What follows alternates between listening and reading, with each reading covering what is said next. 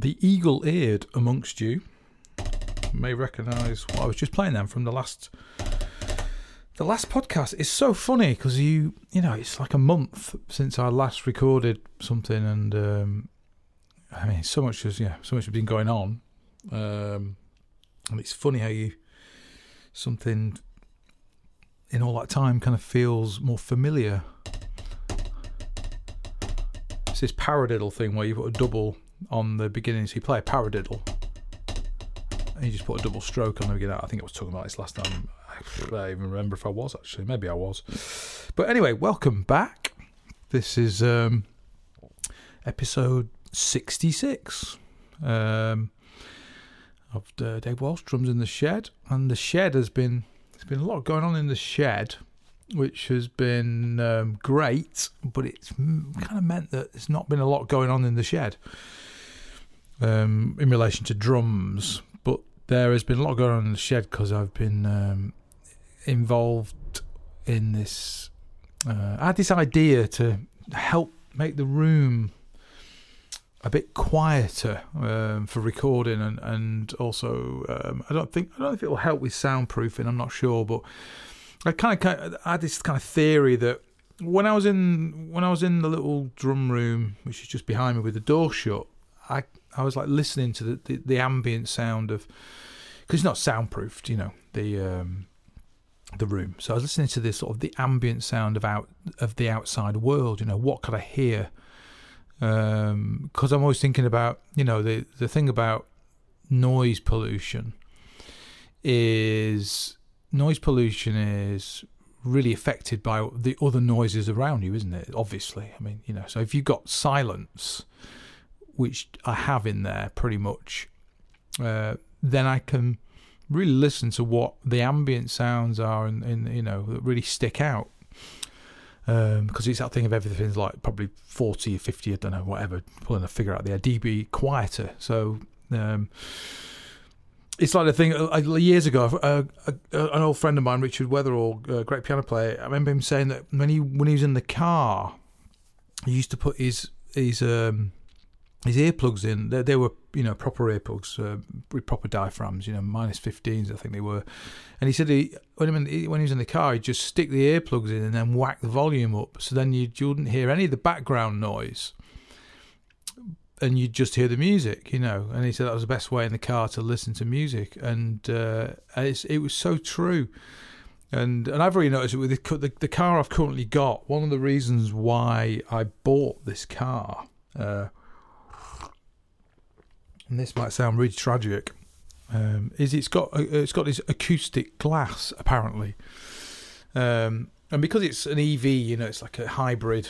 It's a hybrid, and so it's got quite a decent electric range. But one of the sort of added comforts of this spec was that whoever ordered it would have ticked this box for this acoustic glass, which is probably part of a pack. You know, you buy these things in packs. You don't buy, not a lot of these things don't order individually. It may have been, I don't know. I've never ordered a new car before. I've never had the privilege of doing that. But it's interesting that listening to, I listen to a lot of podcasts, a lot of spoken stuff in the car, but I also do listen to music. It's just, again, it's that thing of, you know, because there's no engine running a lot of the time, up to higher speeds, and because of this glass, everything's slightly quieter, so you hear more, obviously. Anyway, so the thing that I really noticed in the drum shed was the next door here, was that I thought I could hear lots of stuff coming through the roof.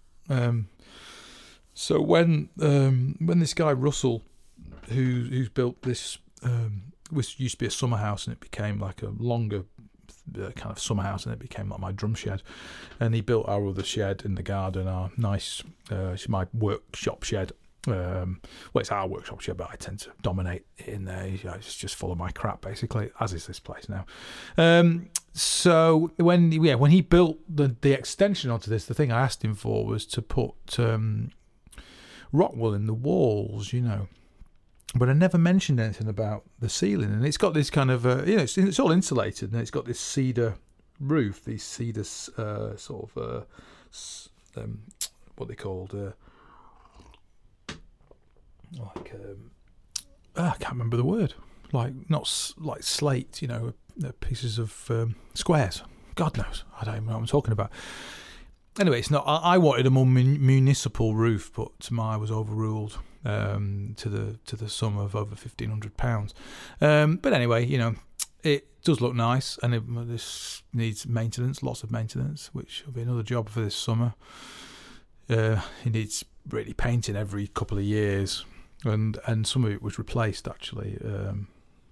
But basically, I was convinced that there was not a lot of soundproofing going on above my head, because it sounded like I could hear the sounds of the road. We got a road, obviously very right in front of the house, but it's quite a busy road, and then just the sound of we've got a lot of trees around us and a lot of nature, and the sound of the birds and stuff. I felt I could really hear those sounds coming through the roof more than the walls, because the walls have got this rock wool in them, and then I had extra glazing put in the front part where the double glazing is, and I've got quadruple glazing.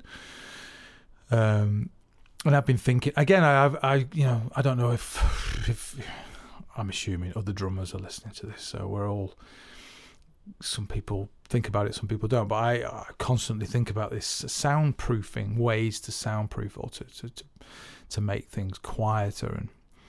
And so the design of this was, I'd thought about lots of different things, but I ended up, and it took ages and ages and ages to do this. I've been thinking about it for a year. And then I contacted this company to buy these polycarbonate sheets, and I measured them all. And you learn a lot in a DIY project. This is my little DIY story, another DIY story, which nobody wants to hear probably. But anyway, bear with me. I apologise for everything. So I contacted this company, and then this guy, I think to sort of bypass the eBay thing, because I was trying to get these things custom cut. I wanted them a specific size, because they were selling, in 500mm square or 1 metre square. They had various sizes that were neither use nor ornament to me, because the size of the room was 1060mm by 960mm. So I needed 4 squares. Each square is 1060 by 960. The actual length is double that. So I needed 4 squares. So anyway, the first thing that I cocked up when I ordered it was I ordered half the amount I should have, because I'm crap at spatial awareness and maths. Luckily, I realised that I'd been a complete idiot, and was able to ring them up before he'd even processed the order. But anyway, I'm jumping ahead here. Sorry, this story is really boring, and it's longer than it ever needed to be, both in the retelling of and the original vibe. But this guy was sort of communicating with me on WhatsApp, and I sent him all the dimensions. And every time I was getting to the critical point of like, great, we've agreed a vibe, he'd just go silent on me, and he wouldn't send me a price, and he wouldn't reply to my messages. And this kept going on and on and on. This went on for a while, and I kept re-messaging him. Hi, do you remember me? I've been waiting for this price. And then suddenly, oh, hi, yeah, sorry, yeah. What was the dimensions again? Yeah, these are the dimensions again. Blah blah blah blah blah blah blah blah blah blah blah blah blah. Oh, we can certainly do that for you, no problem. Great. Can you give me a price? Tumbleweeds. Anyway, I recontacted them again about 2 months ago through eBay, and because they can't sell these things through eBay, but they want they want to sell through eBay. They want to sell you something because they're a business, And anyway, I rang them up, which is a great concept. This thing of actually speaking to somebody. It's really interesting. Anyway, I rang them up. A dead nice guy, and very helpful. Ordered this stuff, cocked it up, rang him back up again. He managed to change the order. Then he cocked up the price. He quoted me too little, and we had to come to a bit of a compromise, because it was a long way off. And I'd ordered this thing and paid for it. And then he rang me back and said, I'm really sorry, I've messed this price up completely. It's actually quite a lot more money. And I was like, that's not great, is it? You should be honouring it. And he said, well, we just actually can't do it for that price. We can't, we'll just be paying for it ourselves, And he said, I'll just refund you. And I was like, I've come this far, and it's the right product, They did quite a lot of research, and finding this product at the right price was tricky, So we came to a compromise. I made him an offer, and he went for it.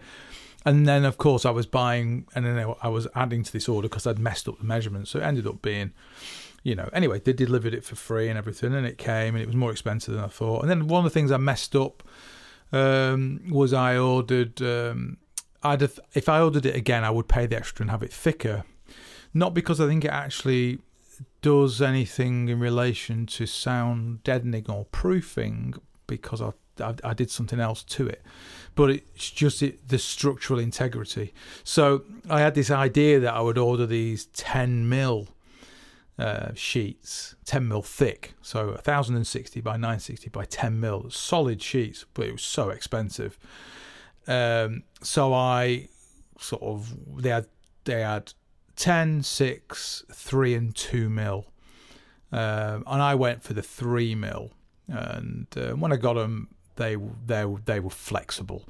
So then I was like, I've got these 4 sheets of things that are going to go above my head, and they're going to have. So I found this really good company on eBay again that sell this kind of this dense acoustic foam. There's loads of it out there, and I've done quite a bit of research, and I don't know if I found the best product, but I bought 3 different types of this foam, and the other 2 types was horrific to work with. It was like working with marshmallows with sticky back on it.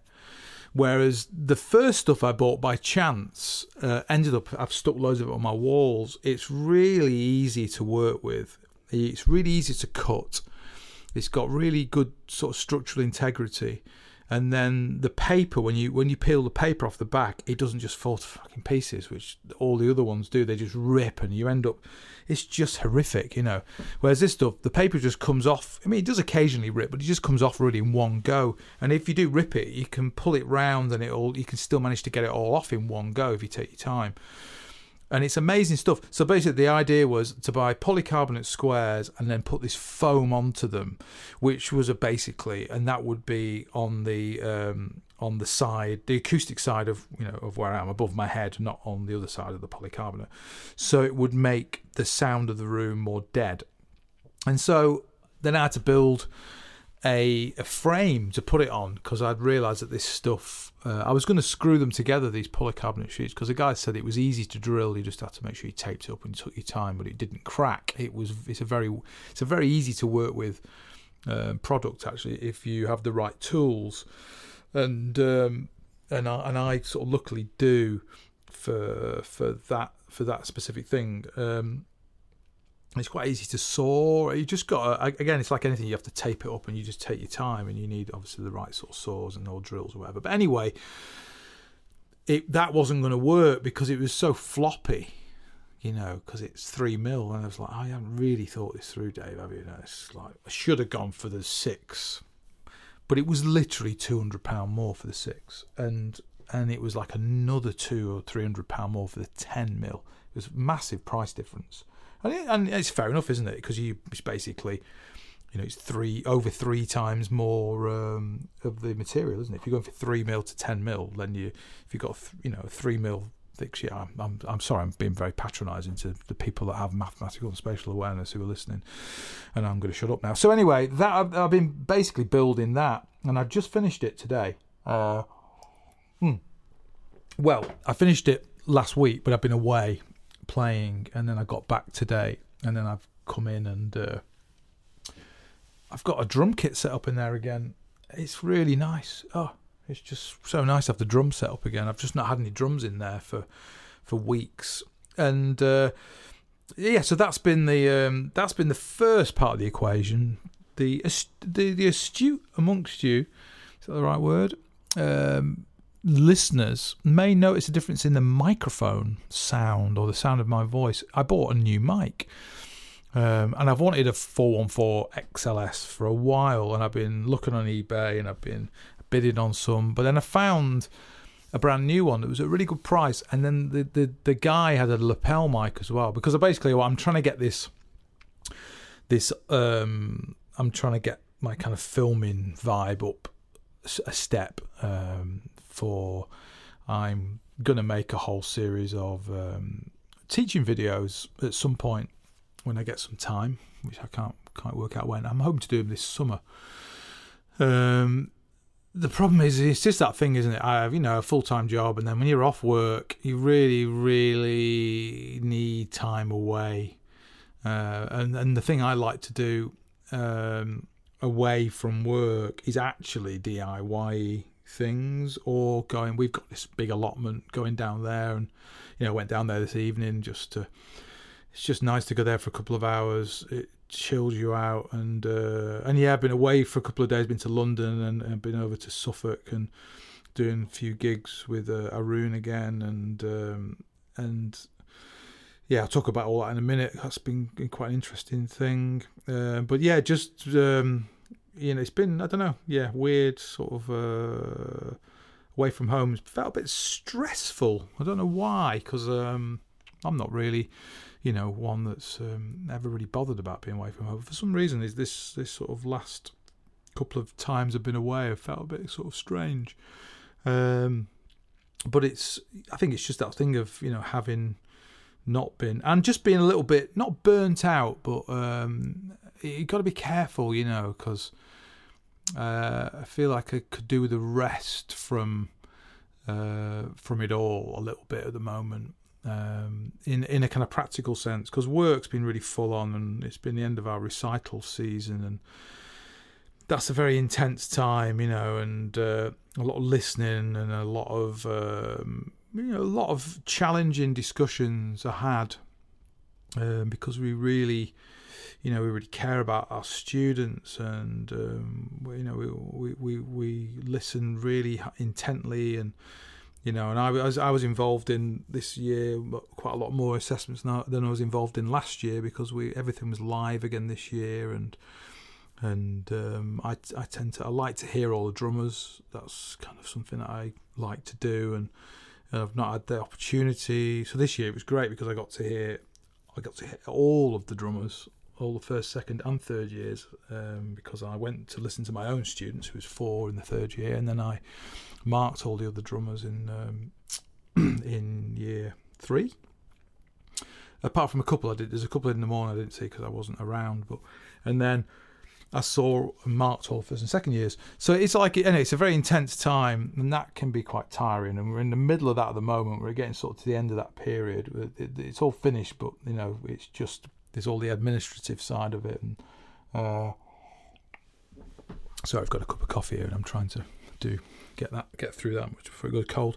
And then playing's been very, and then I've had some music to learn, and so it's one of those situations that a lot of you will know, where I work with this guy Arun Ghosh. We've known each other a long time, and he has a new album which I helped him record from here, actually.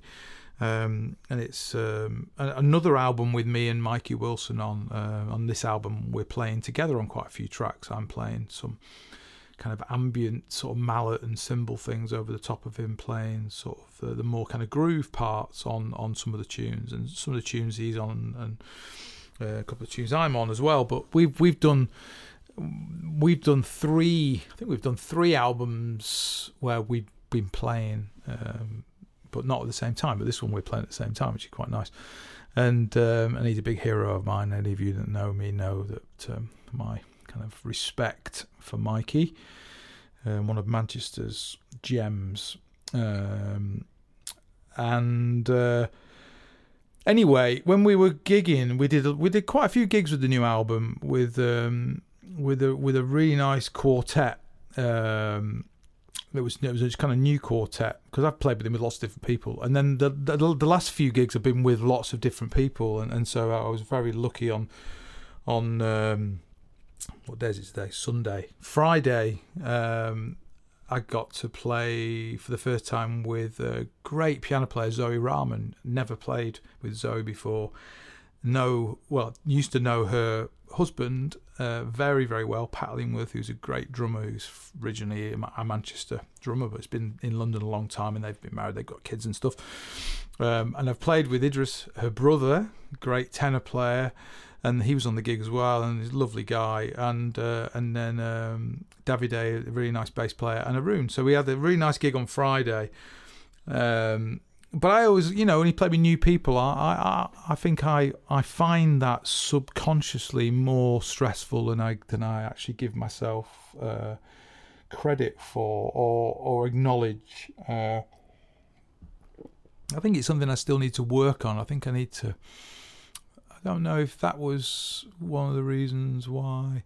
But it's been the last 2 or 3 weeks have been quite stressful, because the week before, we've been doing all these gigs, and Arun said, I've been written this piece, and I need a dep for one of the gigs.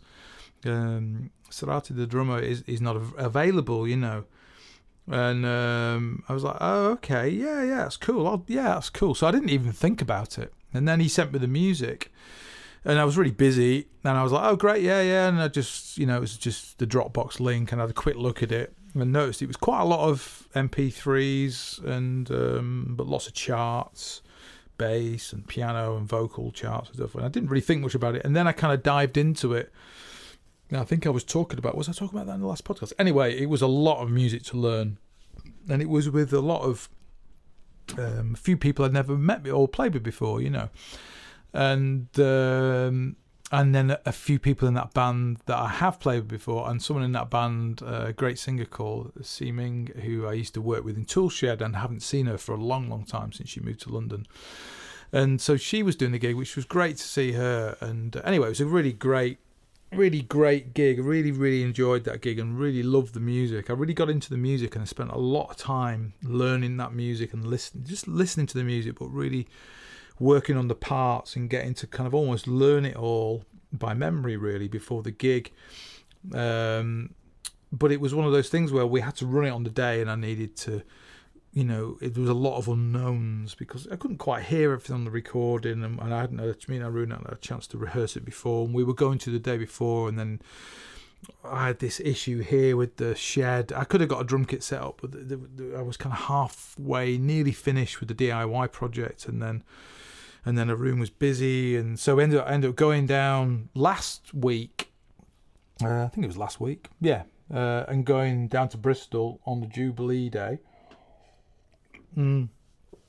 which was actually very, very stressless, very, very easy journey, and just got there and they had gear there, so it was a really easy load and really easy park and stuff, and had my first EV public parking experience, which was a very positive one for all the political people out there who've gone on about the nightmare of public charging. I've just done 2 actually, and they were both extremely positive. Yesterday's, I was down in Suffolk, and I found a little local library near the gig we were doing. I plugged in, swiped my contactless card, 25p a kilowatt, which is cheap at the moment. Anybody knows what the domestic price of their kilowatt is will know what I'm talking about. And and it charged up at 7 kilowatt charger, and that was beautiful. I'm sure it was, it was half the price of what I paid in Bristol, which was 45p, which is for public charging is not bad really. Well, anyway, blah blah blah blah blah. That was quite not a nervous thing, but it was it was nice to get that gig out of the way and did a good job of it, and it was quite a late night after that, and then I was quite tired when I got back, and then I had these couple of gigs on Friday again, playing with somebody new, even in familiar music, but just that thing of always playing with new people, it's. And then yesterday did 2 lovely gigs, just Arun and a guy called Rick Simpson, who I've known a long, long time and not seen him for a long, long time. And we had 2 really nice gigs yesterday, had a really good laugh, and sat and ate fish and chips and that kind of thing, and sat by the sea, did a couple of nice gigs. So it's been quite intense, and then got home today from Suffolk, which was about a 5-hour drive. And then kind of got home and really wanted to get my drums set up and get all that sorted out, which has been great to finally get this room set up again, and bought this microphone a few weeks ago, and I've done. So it's like a kind of gear thing that some of you may or may not want to think about. This has been quite interesting. The 414 thing has been an interesting journey for me. I've got some really nice overhead mics on my drums, these Neumann KM184s. I used to have some years ago, and then I had a kind of, I'd say, financially tricky and emotionally terrible separation from an ex-partner. And after that, I was quite skint, and I had these KM184s, a pair that I bought off my old mate, Stuart McCallum. He had 2 pairs of them, and he sold me a pair. And then, a friend at work, Bhupinder Chagar, a tabla player and a producer, he found out I had these mics. He said, if you ever want to sell them, I'd give you what you paid for them, And because he said, I want them for my tabla, for doing some live things, because they're great detailed sound. They're very pristine sounding microphones, as anybody knows who's ever used them. They're quite different than the 414 thing. And anyway, I needed the money and I sold them to him. And I also wasn't using them because where I used to live many, many years ago, with my ex-partner, I had a little room very similar to this actually, that we converted the garage in the house, and it had its own door. So we had a weird house. We had 2 front doors, very, very strange. But the right hand door was into my drum room, and I had some blinds on it, and it was a very small room. It was a lot of the design. My ex partner, she was very good at spatial kind of awareness, and funnily enough, when I designed this, my good lady partner, Fiona, she was very similarly spatially aware about where to put shit, basically, So shelving is the key, and we designed in my old house. We designed this really interesting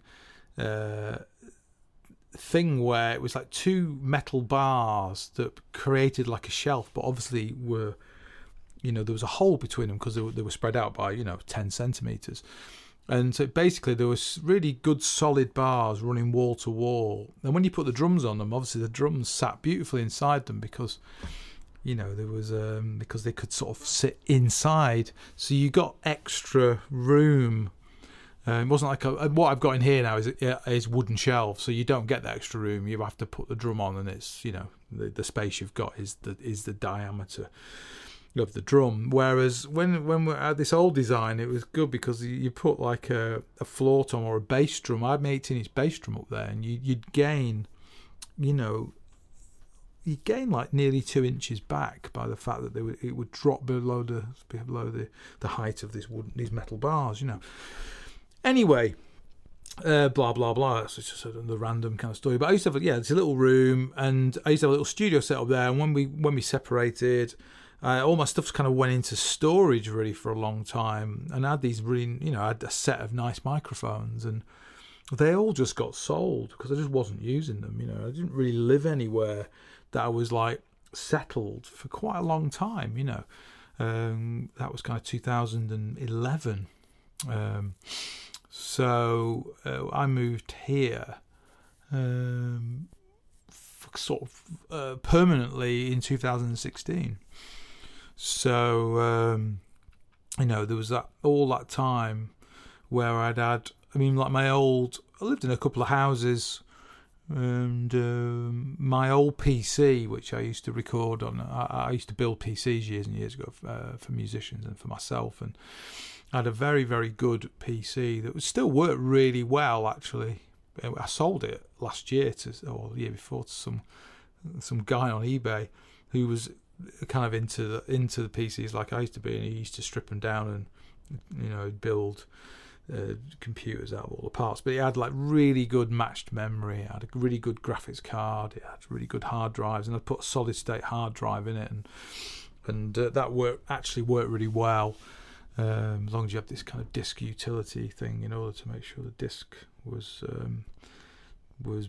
basically you have to maintain them because of the way they I don't really understand it, but I kind of know what you've got to do to make sure that this thing doesn't go pear-shaped. It's something to do with the BIOS and the RAM and the way they interface with each other and the virtual memory and some other things, and it can all go pear-shaped if you don't maintain it. Anyway, that computer did come out sometimes, and I'd occasionally set it up, and I've had hundreds of projects in there and spend a bit of time mixing things and trying to work a bit more on some music, but I never really got anywhere to work until I moved here, and then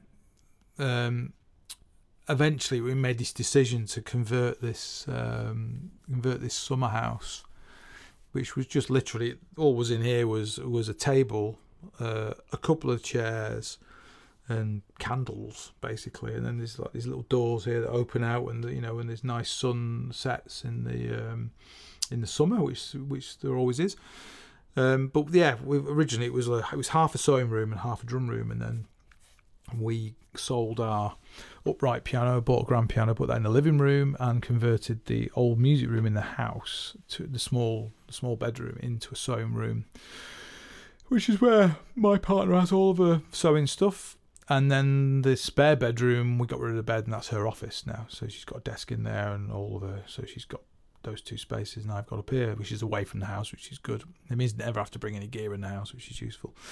So blah, blah, blah, blah, blah. Anyway, so there's always been this thing about kind of getting the mics I really liked again, and I've kind of got there now. I use, anybody who knows me, I use like the Audix mics. I use them for bass drum and toms.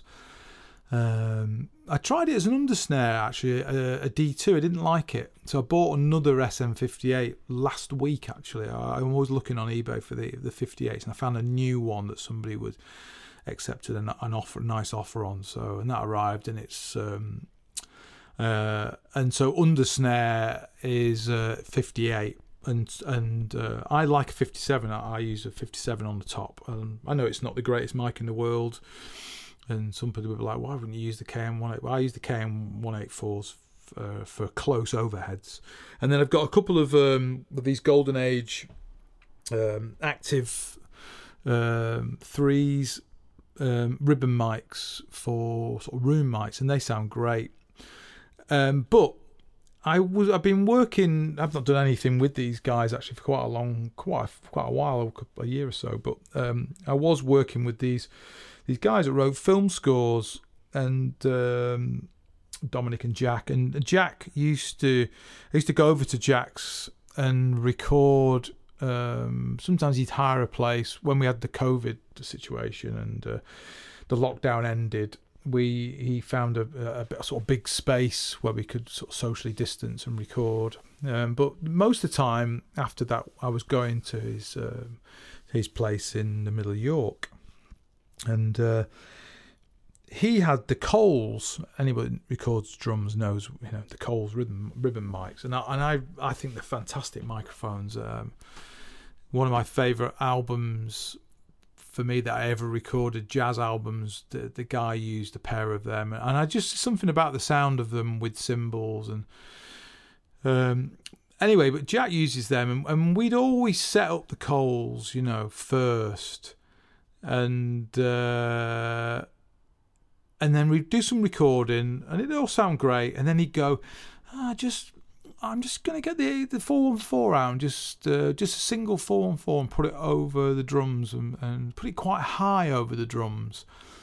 And then we'd record some more, and we'd both end up thinking it was the better sound. I don't know, one single microphone, not just using the single mic. Well, we wouldn't bother close mic in the toms and stuff. We'd just do bass drum and kick and maybe a hi-hat. But there's just something about the sound of the way I play and the 414. So I've always wanted to get one, and And I've got one. So I thought I'd just try and record this podcast with the mic as well, because I use a Rode NT2A, which I've had for a long time. And that's a good mic. It's not a great mic. But I'm also doing quite a lot more sort of vocal recording here. And I also bought a vocoder recently, which is hilarious and brilliant all at the same time. But yeah, I'm sort of working on a couple of projects at the moment. Well, I've got my own thing going on where I'm trying to get this song that I wrote in February 2020, which still hasn't been recorded because it's been just really hard to get the person I want to sing it here to actually sing it. So I wanted to buy a better mic for that, but I'm also working with this guy, Ben Walker, who's a great, amazing multi-instrumentalist, and he's a songwriter as well and singer, and I'm working on this project with him, this album, him and Pete Hughes, and Ollie Collins played on, and there's a few other people I don't know on there, but I think Chris Manus is also a great percussionist. He's going to play some stuff on this project as well, but yeah, I kind of wanted to do some of the work on the vocals here. And when we went to record at the studio where we tracked the band stuff, a really nice studio, I can't really describe where it is. It's sort of between Huddersfield and Home Firth, I suppose. A guy called Brian, but it's in the back of his house. It's like a lovely room that he's built. And I've mentioned this before. It's the guy who used all the same mics on everything, and the drums sounded amazing. A different mic on the bass drum, but all the toms and the snare and the overheads, all the same. This AKG mic, the same mic, but about 8 mics, but the same mic. And just really interesting. Drums sounded really good. So it's just that thing of like, you just use the same mic and everything. It's recording everything in a close way, exactly the same, but as close as, damn it, if they're good mics, obviously.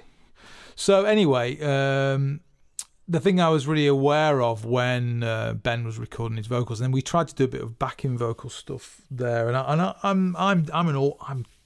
I'm genuinely a terrible vocalist.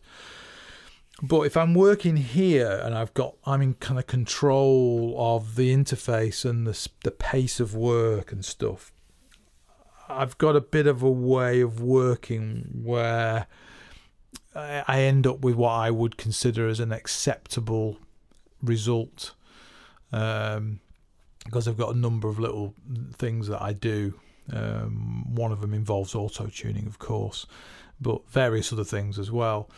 And I just can't work in that way when I'm under pressure or I'm in a situation where, to record vocals properly, it's like a serious thing. I've worked with some amazing vocalists in my life, and and just I know what that kind of process involves, and also I know a few people that have worked with kind of helping pop vocalists, and just the way in which that process, it's like recording drums or whatever, but it's to get a vocal take, there's such a process involved in that whole thing, especially in what I'd say, music away from jazz, pop music or rock music or whatever. It's like it's almost like an athletic thing, really.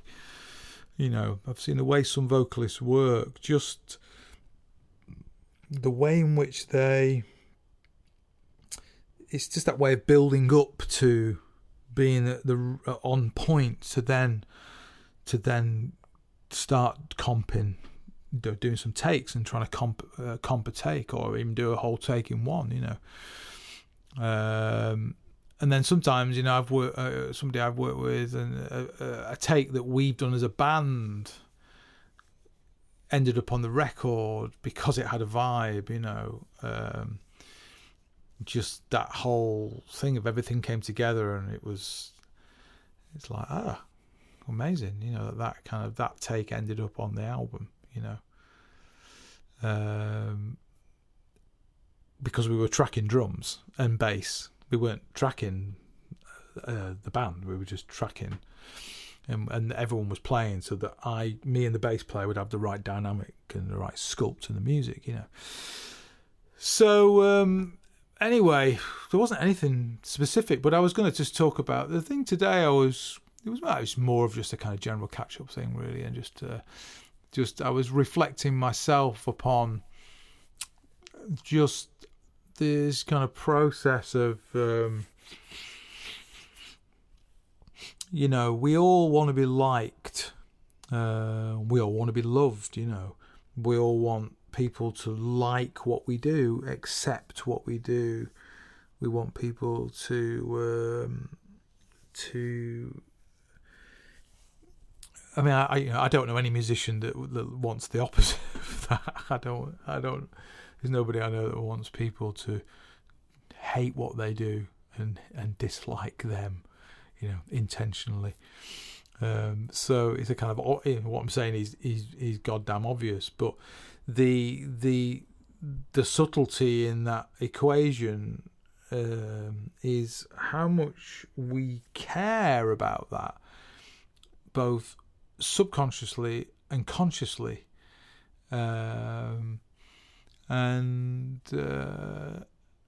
it's maybe something you do or don't think about. But I think I have a bad relationship with that thing. I don't acknowledge my anxiety about kind of about the sort of. Well, actually, no, I'll rephrase that a different way. The thing that I noticed since in the last 3 years, since working a bit harder on the drums, the thing that I've noticed is that I am better. So, again, I'm preaching to the choir, and I've said this a million times, but just to remind myself and anybody that's listening, and just if you need reminding, is that practicing works, you know. Practicing makes you better. Even if the thing you're practicing doesn't feel like it's getting any better. The thing that you're playing in the moment, what's being demanded of you, which is independent of things that you're normally in control of, because it's normally somebody else is asking you to do something in a certain way. You can't preempt that. You can be as prepared as you can, as best you can, you know. And a lot of that's psychological, so a lot of it's wrapped up in this thing I'm talking about. This kind of neurosis. It's a neurosis. It's a nightmare. No, it's not. It's a slight nightmare, and it is a slight neurosis for me. I'm not trying to project that onto anybody else, but just this, my own relationship with myself in respect of that. But the thing that I've noticed in this last year or two, since practicing more, and it's so obvious, is that I'm better. So I have not reset or rebalanced my personal view of myself in relation to what I would have felt in those situations 4 or 5 years ago, you know. And so I think that psychologically I'm not sort of in a good place with that at the moment. I think I'm a bit askew and a bit lacking in self-confidence, you know. I think that's ultimately what it's about, you know. It's about, I mean, you can be oblivious, which I wish I could be oblivious. It'd be a wonderful thing to just wander through life obliviously and just have no kind of concerns or whatever about anything. Just, yay, it's all beautiful and that's great. And it's not like that for me. It might be like that for you, and I'm very envious it is. A lot of the people I know and talk to and laugh about this a lot with, it's not like that for them either. And it's probably not like that for many of you listening to this, I don't know. But there's a kind of there's a connection with the reality of where you are and about how you feel about where you are in that equation, which can affect your kind of fundamental self-confidence, you know, the sort of what I kind of think of as subconscious self-confidence, which all sounds like a complete fucking mental case nightmare. But anyway, you know, I think there's we kind of go out there and we hey, I'm confident, or I'm me, and everything's cool, and yeah, beautiful, and it's all great. And that's like a projection of, a social conditioning in which we, which we share with people. And it's only really the people that we know really, really well, who knows really well, when they know that that's not quite what's going on, And I've seen that when I've, people who are friends of mine, but when I've been through periods of seeing a lot of them and being sort of quite close to them. Because, the music business, it's a funny thing that you see lots of certain people sometimes and you don't see them for a while, but there's some people that I consider as close, lifelong friends. I mean, like one of them is like Pete Hughes, and me and Pete, I've known Pete since 1993. And we didn't see each other for 7 years at one point, but it made absolutely no difference, with our friendship when we came. And in fact, we had a very strange, really, really strange thing. The last time I saw Pete was he went through a similar situation to me, and he ended up living in this flat, and I went to see him, and he just moved to this flat, and we were like chatting, and I stayed with him that night. He put me up. I was going through a bit of a strange time, and remember just staying there. And then in the morning, I kind of went, and then I didn't see him for 9 years. Yeah, 8 years, something like that, a while.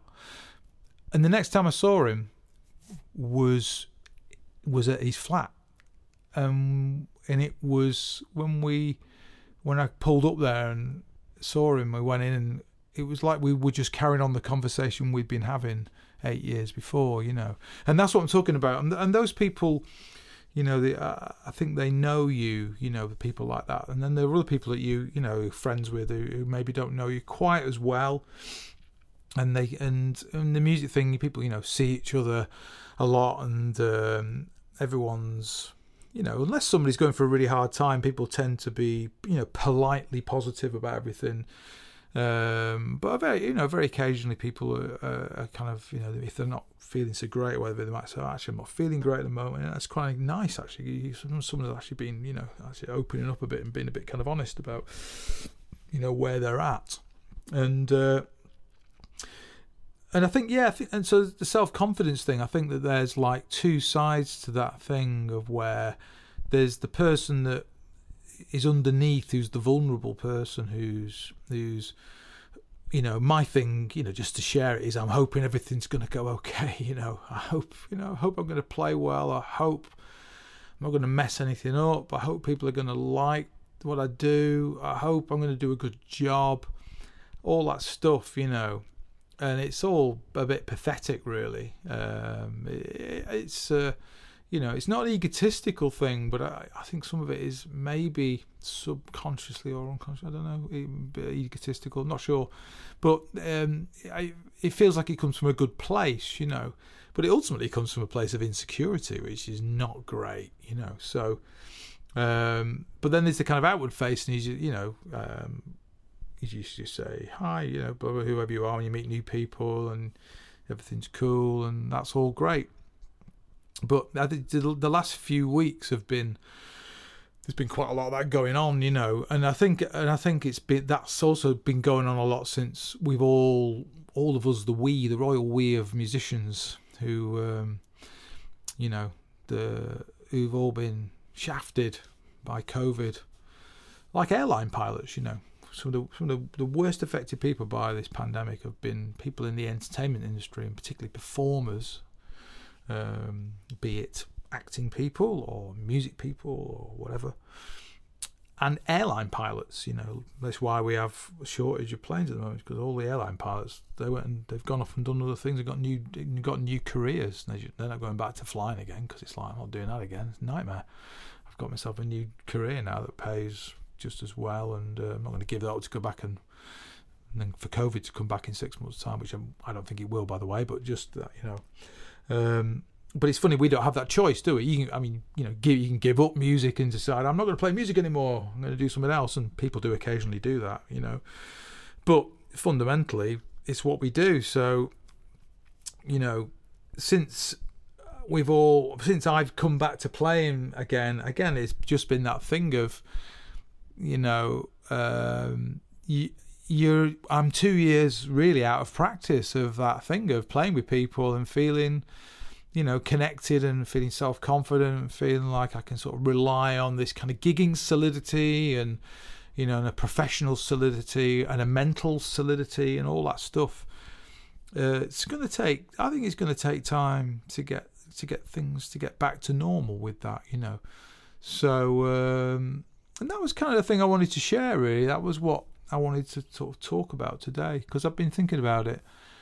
And I thought, well, I could bore somebody to tears talking to them about it in real life, or I could record it in the archive, and then, you've got two choices, haven't you? You could have listened this far, which thank you if you have, or you could have turned it off half an hour ago, which I would have perfectly understood. So, yeah, it's a funny old thing. But yeah, so I don't know if you're going through that same thing at the moment, anybody's feeling that thing, then, you're not alone. And it's nice to, I feel alone. I'm alone because I'm sat on my own talking to a microphone. But I'm sort of hoping that, I'm talking to somebody eventually. But yeah, you're not alone, and I'm hoping I'm not alone. Am I alone?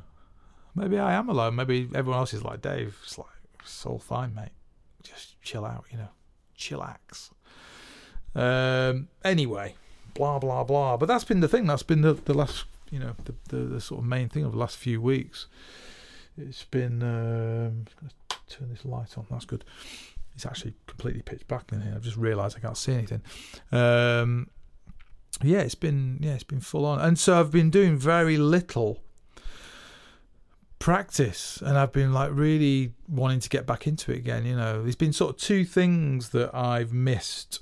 One is keeping in any way sort of slightly healthy and fit, which have really fallen off the bandwagon with, and the practice, which have fallen off the bandwagon with. And I kind of, I feel physically and mentally, I feel a little bit, a little bit kind of in need of sorting that out, So I'm going to be taking some steps in the next 2 or 3 weeks to get back on that, and I'll let you know I'm going to get on with it. The main thing is to get back on the drums and start get back into some coordination practice again. Got loads of stuff in my little book, and some of it I kind of got a little bit of the way with, and some of it, I kind of got a little bit of another way with, and never kind of really put a tick next to any of it. But the thing I've realised is actually, there's no tick to be had. There's plenty to do. It's all just process. It's all just about getting the neural vibe more connected, and so it's getting back on it, getting back on the in that frame of mind, back into that routine. There you go, there's a word I'm looking for. Into a routine, which when you're sort of travelling around a lot, which is what we do, don't we, it's really hard to maintain that kind of home routine thing. The next few weeks things are a little bit more chilled out, so the gigging thing is becoming a bit more spaced out now. And once we get this month out of the way, June, work-wise, then move into sort of this July period, which will be doing some quite intense kind of prepping for next year. And then I've got some holiday. Got quite a bit of, got nearly 4 weeks within a 5.5 week period off, which will be nice.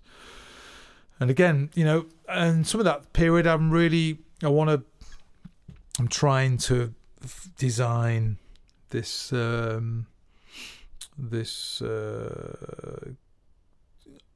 I don't know what it is yet, but I've had this idea for a while to sort of record like a kind of course, a drum course, teaching course thing, which basically is this kind of around the idea of what I teach. I want to try and get it a bit like this archive, really. I want to try and get it all filmed, so I've got like a version of it which can be which should exist. It's not the kind of be all and end of it, because it is much easier to teach it when I'm teaching it one to one. That's actually what it's about. And there's so much more to that teaching one to one thing and that relationship than just the content of some information video anywhere, as any of us know that, of course. But it would be good. I've always had this idea to get this. It's kind of in 3 bits, really. One is this kind of core. How does one move from the this or that sound into the jazz sound, which I think is something that I can teach really effectively and help people that want to do that thing. You've got to want to do it, haven't you? It's the information is of no use to someone that has no will. So there's that aspect of it, and then there's this sort of the technical. It's complicated, this thing, because coordination is technique, but there's this thing of sort of fundamental sort of technique, like how does one play double strokes, or how does one understand rudiments. And I've wanted to kind of archive that, my kind of understanding of how rudiments are constructed. And this, I wrote this book called Rudiment Foundations, which is a pre-rudimental study book, which helps people, if they practice the exercises, they can play rudiments much quicker. It's not about practicing the rudiment, it's about understanding the construct of the rudiment. How's the rudiment made up? What's the kind of what's within the rudiment? What's the answer to the rudiment? What's the meaning of that rudiment? How is that sticking? What's going on in the sticking? I'm teaching this older chap at the moment I see weekly, and I've really enjoyed teaching him. He's a great guy. I have a good laugh as well with him, and it's really nice to talk about, just to sort of say, have you clocked that, within the flam paradiddle, the right hand's playing 3 strokes and the left hand's playing 3 strokes. When you understand that, and how that, if you can get your hands around that and find a way to make that actual part of that pattern smoother, then you'll play flam paradiddles quicker. Whereas the other school of thought, isn't it, is just practice flam paradiddles and try and play them as fast as you can. That's not really where my head is with any drum teaching. But that is a way of practicing, and it works for some people. But I was always one of those kids that liked to pull the Scalextric car to pieces to work out where the cogs were and what the motor was, and how those little strips that touched the track, where the electricity went, all that kind of, and then, obviously in the process of that would completely destroy the actual toy itself. Hey ho. But in that process would learn how the whole thing worked, which was kind of more interesting than playing the game. So, it's that kind of brain, isn't it?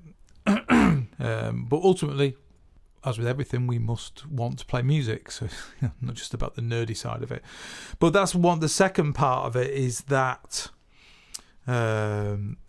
aspect of it. And then the third part is, which is linked to the first part, is just the sort of the fundamental, this idea of coordination practice and getting into, bringing that sound world, bringing that vocabulary language world into this coordinated setting, which is you. So that's the kind of thing, trying to create these videos. And it's something I wanted to do for a while. So I've been thinking, things like I bought like a crap lapel mic, and it didn't work properly, and it sounded shit, and so when I bought this 414, the guy had a really nice Sennheiser lapel mic, so I made him an offer on the two mics and got the two for £100 cheaper than I would have paid for them separately, and they were both brand new. So the 414 was still in its plastic bag. It wasn't even, the seal wasn't even broken. It was literally a brand new microphone. And the Sennheiser as well, beautiful microphone, lovely lapel mic, and the drums sound nice through it. And so I wanted this thing to be able to have a decent setup. The next thing is I'm still thinking about cameras. I've got this quite nice Zoom Q8 thing. It's not a very good camera, really. And I look at all these, my partner, she's got a Panasonic GH4, I think. Anyway, yeah. I don't know anything about cameras, by the way. So everything I'm saying may be complete nonsense. But this DSLR thing, people use these DSLR cameras. And part of me thinks, that's what I need to get. I need to get a decent camera as well. And then find the camera angle in this little tiny shed space that I've got, which I can't quite work out at the moment, because I look at it now and I think, where am I going to put the camera, and then it's writing the script, which I've kind of written in my head over the last 2 or 3 years, but it's actually doing the job of work of going, right, this is this series of videos, this is that series of videos, this is that series of videos, this is the incremental, this is what they are in sequence, bubbly bump. And I know that I'm going to need to be on my A game to record all this information, and that's a real challenge. I think a lot of people don't appreciate that when they watch these drum videos, these educational videos, people slag off, well, some people do, Thomas Lang, you watch that first DVD he made, I'm telling you, he was so on it to make that encyclopedia of technical information on that video. It's an absolutely ridiculous achievement, I think. Regardless of whether you like his drumming or not, who cares about that side of it? That's just a taste thing. It's almost a subjective thing, actually. There's different reasons why people don't like different sorts of players, and that's all subjective. But the actual thing of what someone, when they put sort of pen to paper, so to speak, 'cause that's what it is, isn't it? It's nailing your whatever to the mast, isn't it? This is who I am, and this is how I sound. This is what I know, and this is how I can play it. I think anybody that does that on any level and achieves it to a level where they're prepared to share it, I think deserves respect for that, regardless of whether we like their playing or not, whatever. Who cares about that stuff? You just get over yourself. I don't know, get over. I don't know, I'm saying that too, but I just think sometimes we're all a bit precious, aren't we? Whereas actually, it's when you sit down and you actually try. Because I made a drum video years ago, and there's only one copy that exists, and my old friend Jeremy Sassoon has that copy of that DVD. And it's a funny story. Somebody approached me, who was a guy who made used to video this gig I used to dep on, and he was good. He was a nice guy, and he was good at videoing the gig. And he was in the days before people had access to these nice camera phones and stuff. He used to bring a proper camera down, and he would video the gig, and then he would send us all a DVD of the gig, and he had a nice microphone on his camera, and he'd record, he'd do a kind of semi-professional job of it, It wasn't multi-tracked and it wasn't multi-cameraed, but it was, for what he was doing. Anyway, I used to dep on that gig, and he liked the way I played, and we got chatting one day, and I said, I want to make this drum. I've made these videos that are on my website, and they seem to be.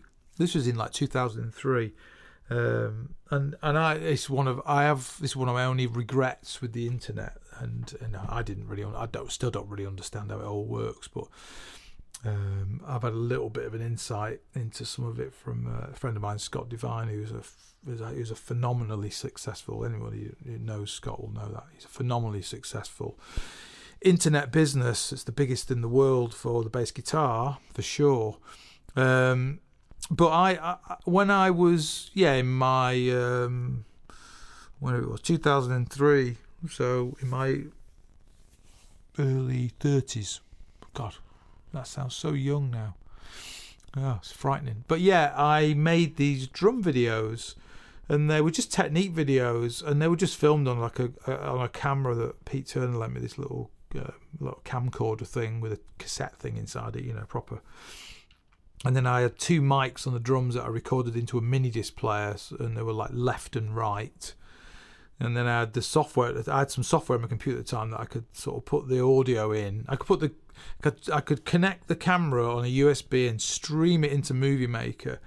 I could then extract the audio out, put it into Cubase, split it, put it on separate tracks, and EQ it a little bit. It's all like a big laborious process. Now you do it all in one thing, don't you? But at the time it was a real trial. But I was kind of into all that kind of thing, And then I put these videos on my website, and a couple of quite big websites at the time listed it. Drummer World was one. Bernard, he contacted me, and it really helped me out. He listed my videos on there, and he said some kind things about me and stuff. And I was on a site called Drum Bum as well, what was his name? Mike somebody. The guy that ran that site, he also had a few other drum sites. He was a clever guy, and I kind of know now how he was making his money out of it. Very clever, because I didn't know anything about this kind of the way these ad streams work and the way the affiliate links and stuff, all that stuff. I do now because my girlfriend does a lot of stuff with that. But anyway, he listed me on this site called Drum Bum under Advanced Techniques, which was like the kind of prestigious, and it was also in alphabetical order, so Advanced Technique was right at the top of the lists. It was like the second or third link, and I used to get between 70 and 110 or whatever, about 100, average of 100 visits a day on this website of mine. And people used to email from all over the world, just, I've seen your videos, I really like your videos, it's all great, blah, blah, blah, blah, blah, and all this kind of stuff. So anyway, I was saying to this guy, there's a point to this story, by the way, the DVD, I had this idea to remake all these videos properly. Exactly the same content, but make them properly, and put them on a DVD and try and sell it, And I'd had a couple of people who'd emailed me and said, it'd be great if you make some PDF supporting documents. I remember this Australian guy emailed me, and he said, your videos are great. It'd be great if you had some PDF stuff. And he had this phrase, he said, if you had that kind of supporting documentation, this would be a very powerful thing, he said. That was his words in this email. I always remember that, thinking, wow, okay, that sounds good. Yeah, maybe I'm missing a trick here, I don't know, but so the idea was I was going to make this drum video and then make with Sibelius, which was the software that I've been using for a long time. It was make a load of these kind of handouts that would all, anyway. So we booked this room for 2 days, and I set up my mics and everything, and recorded it all properly, and he videoed it. And he videoed it with 2 cameras, and we did it all. We did 2 days, and then I didn't kind of hear from him for a bit, and it was a bit tricky. And then when I finally got hold of him, he was a bit funny about the way in which we'd filmed it, and he said that he didn't really want to film it the way that I had done it. He said he wanted to do, when I was talking about the techniques, do them as separate kind of films and then edit them into me playing. And I was saying, no, all the drum videos that I really liked, like the Peter Erskine one was the one that I most aspired to kind of, to in any way get even within 2% of as good as that. And it's just, Peter Erskine sat at his kit talking in a very congenial way, very clearly about what he's doing, and then playing it, so it's the real thing. It's all real, you know. It's just a person talking about a concept or an idea or a groove or a technique or a sound or whatever it is, and then just fucking playing it. You know what I mean? None of this bullshit we see on Instagram. Sorry, you know, not to be negative or anything, but you know, the Instagram thing we see these days, where do any of these people ever play music with anybody, or is it just 1,000? You know, the amazing Phil, is it 1,000 takes to get there? I've never really been into that, and that's not what happens when we play music live either. You know, when you're gigging with people, you know, it's all happening now, and you know, people are expecting, they want to hear you in the moment, and they want to be in that moment with you. You know, and that the online thing isn't that at all. Anyway, I was like, no, that's the reasons why I wanted to film it like this. It's really, that's the most valuable thing to me. And he said, I don't want anything more to do with this project. And it was so weird because he'd filmed it all and never said a word to me when we were filming it. It was after we filmed it, he'd sort of said, oh, actually, I want to do it like this. And I was like, well, we can't do it like that now, can we? Because we've filmed it all. And I said, actually, and that's not the way I want to do it. I said, I could maybe do a thing where I sit on the pad and then cut to the drums. I said, but that's not my values, you know. And he said, no, it would just look more professional. It would be easier to edit. And I was like, well, this doesn't need any editing, because it's just me sat at the drums talking to the mic, and then I'm playing, and then that's it. Anyway, we agreed to disagree, and Ian very generously, he gave me all the video clips. He just said, I don't want anything more to do with the project, but you can have all the clips for free. And he gave me the clips, and I spent ages learning Premiere Pro on my old PC. I mean, I spent a long time, and then I edited all of it, and I put all the audio, I recorded all the audio properly onto my computer, and then we had this nightmare. The lapel mic that I had on was scratching against my chin all the time when I was talking and everything. We just didn't put it in the right place, so I had to use the microphone for the talking pig off his camera, and I had to automate in Cubase all of the live drums out of that microphone, because they sounded so loud and so bad. So if you could imagine, like, I think there's about 20 clips. There's 20 different things. There's things about soloing, one-handed triplets, one-handed 16th notes, and some other different things, grooves, different sort of groove things. But there's like, in the whole thing, there's about 20. I think there's about 20 videos, maybe a bit less than that, maybe about 16. But and they're not short, you know. Some are like 14, 15 minutes long. Imagine editing all that. It just took me forever, you know. So part of me thought, I kind of understood why he didn't want to do that job of work in a way. But I wanted it to look that way. Anyway, I made all those videos, and then I put them all online, because they weren't up to the professional standard I wanted them to be, because of this problem with the voice. The voice didn't work for me. It was too roomy, and it just didn't work. And so I made one DVD of it. I put it onto DVD. I got this software and made a DVD, and I gave it to my friend Jeremy Sooney. I'm assuming he's still got a copy of it. I don't know, and I made a proper cover, put it in a proper DVD box, you know. And that's the only copy that exists. But since then, I've wanted to not remake those videos at all, but I've wanted to do a proper project where I record things in that way, you know, person, drum kit, talking, playing, boom, simple thing, and have good lapel mic. And I know a lot more about recording now and stuff.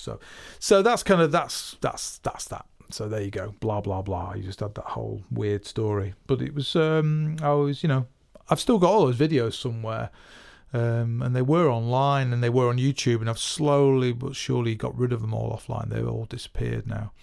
And And then it's weird watching the original ones. They were so bad. They were so bad quality.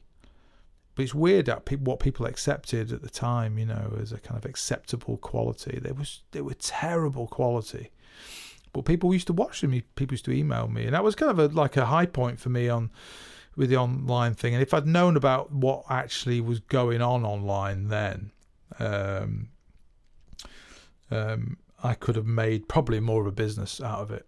Whereas I think now the business opportunity really now is gone in relation to being an early kind of adopter. I still think there's a business opportunity in all of this stuff in a very kind of small kind of way, but I think it's very stressful if you think of it as wanting to do it for a business. I'm hoping that wanting to do it all as an archive, that it will that takes the pressure off what the end result of it is. The end result of it is to have what I would consider as the archive. And the drums in the shed thing is kind of, I'm hoping, is going to be the brand name of it. I've got the website Drums in the Shed, which is not.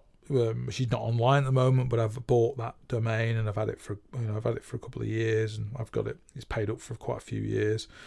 And that was the other thing that I lost, by the way, the davewalsh.net website, which I had from 2001. If anyone's heard my rantings of this on a previous podcast will know the story, but I lost that domain, which was an absolute catastrophe. But anyway, that's kind of that. But that was a real shame, because that was kind of my sort of brand really online, because it was number one on Google. If you type Dave Walsh drums in, my website was number one. And it'd taken a long time to get to that point. And even when I sort of fell off the website thing and wasn't really updating it at all for quite a long time. And even then, it was still coming up very high on searches, just because it was so established within the Google, database, because that's all it is. It takes ages to get into the database, and then it builds and builds and builds. And there's loads of ways that people nowadays build their SEO, whatever it's called, their search engine, whatever it is, vibe. I don't know what it is, but I know how it works, and using all the right keywords and stuff. I'd done all that because I'd had a website that had good traffic. I'd done all that hard work without doing any of that hard work, if you know what I mean. It was all done from having something that people wanted to watch, So, but I'm kind of convinced that there's something in the archive that's that people might be interested in looking at and maybe even buying. I don't know, but it's just a kind of almost like a retirement project, I suppose. Not that I'm retiring, by the way, but at 51, one is now thinking slightly ahead. So there you go. I'm going to shut up now because I've been rattling on for a while. I haven't played the pad at all, which is a shame. I've got my very first pad on top of my other pad. So if you've not listened to one of the very early episodes called The Pad, I recommend that. It's a nice episode. A lot of people have enjoyed that. I recommend that. Brushes, the interviews, all the foundation ones. If you go back to those, if you've not listened to them, then a lot of people have really enjoyed them. Performance anxiety. Not performance anxiety, but one about that kind of performance things. I've had a few people email me after they've listened to that who've really thought some of the stuff in it was really helpful for them, just to hear somebody else express how insane they are, essentially, which is what most of the content of this is about today. So if you've enjoyed this, let me know, or just send out some positivity into the ether. Thanks for listening. And I'll be back again next month. Where are we now? Yeah, early June. So I think I'm actually a week behind. I think I should have released. I think it was 5th of May, was it, or 8th of May? Anyway, it's the 12th of June today. So I'll be back at some point next month in July. So bye for now.